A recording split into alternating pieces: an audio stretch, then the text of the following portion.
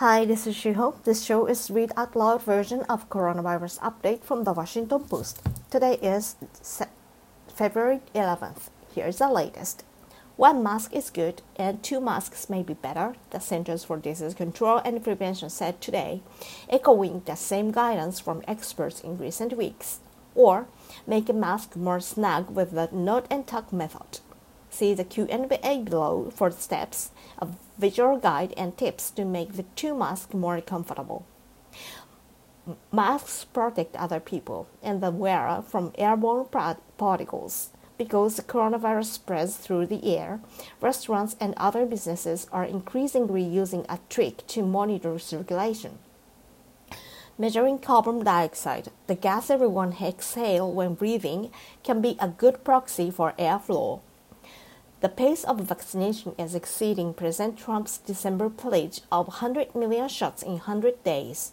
But even as the distribution reaches 1.5 million a day, that may not be enough.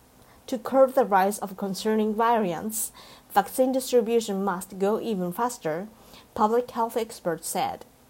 This series of graphics modeling how the number of doses impact the nation's immunity helps explain why. Variants with alarming mutations dim the hopes of eliminating the coronavirus. As it lingers, though, its threat will diminish, immunology researchers predict. In the game, this pathogen might resemble something like the flu or the common cold. Other important news. The pandemic fueled anti-Asian racism. Now physical violence against Asian Americans has surged. Chicago school teachers will return to classrooms soon, after weeks of tense negotiations between the school district and the teachers' union over coronavirus safety. The CDC is mulling a requirement that air travelers must show a negative test before flights. The aviation industry loathes the idea. The UK is about to launch the toughest coronavirus restrictions in Europe, including hotel quarantines and threats of fines and prison. A viral video exposing false and harmful coronavirus claims, shared and viewed millions of times, has finally been scrubbed from YouTube and Facebook. Your questions answered. Are there efforts to offer custom-fit masks for everyone? It seems that having masks that are comfortable, fit all kinds of faces, and yet are effective is really important. Jane in Ohio.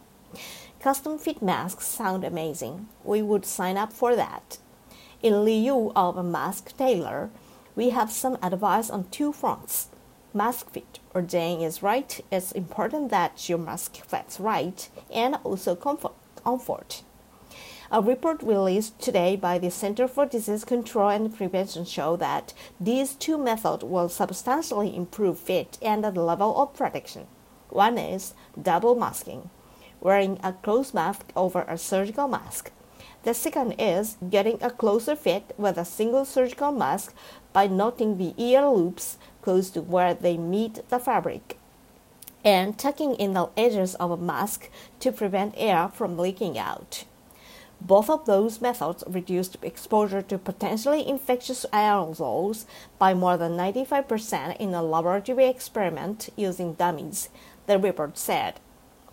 On the comfort side, wellness reporter Alison Chiu found some ways to relieve our painful ears. Ear soreness is one of the most common mask complaints,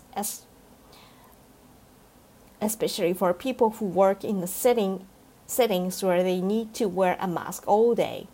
Following the double masking advice, Hannah Axelrod, an infectious disease physician at George Washington University, recommends wearing a surgical mask with ear loops and on top of that a cloth mask that ties behind your head.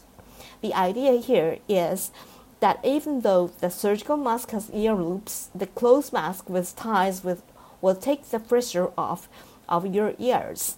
To get creative, some people fasten the loops to their heads with hair clips, while the others rely on specially designed products such as plastic masks and extenders, also aptly known as ear savers or headbands and hats with buttons on the sides. Creative hairstyles can even serve as fixtures for mask looks. Today's top briefs. Find more stories, analysis, and op-eds about the pandemic on our coronavirus page. Did we underestimate Russia's vaccine? At first, Cat Lower was embarrassed. Then he realized we all could use a laugh. We need to enroll pregnant women in clinical trials for the coronavirus vaccines. What to know about travel insurance as the pandemic enters a second year. A French nun survived the 1980 flu pandemic and both world wars.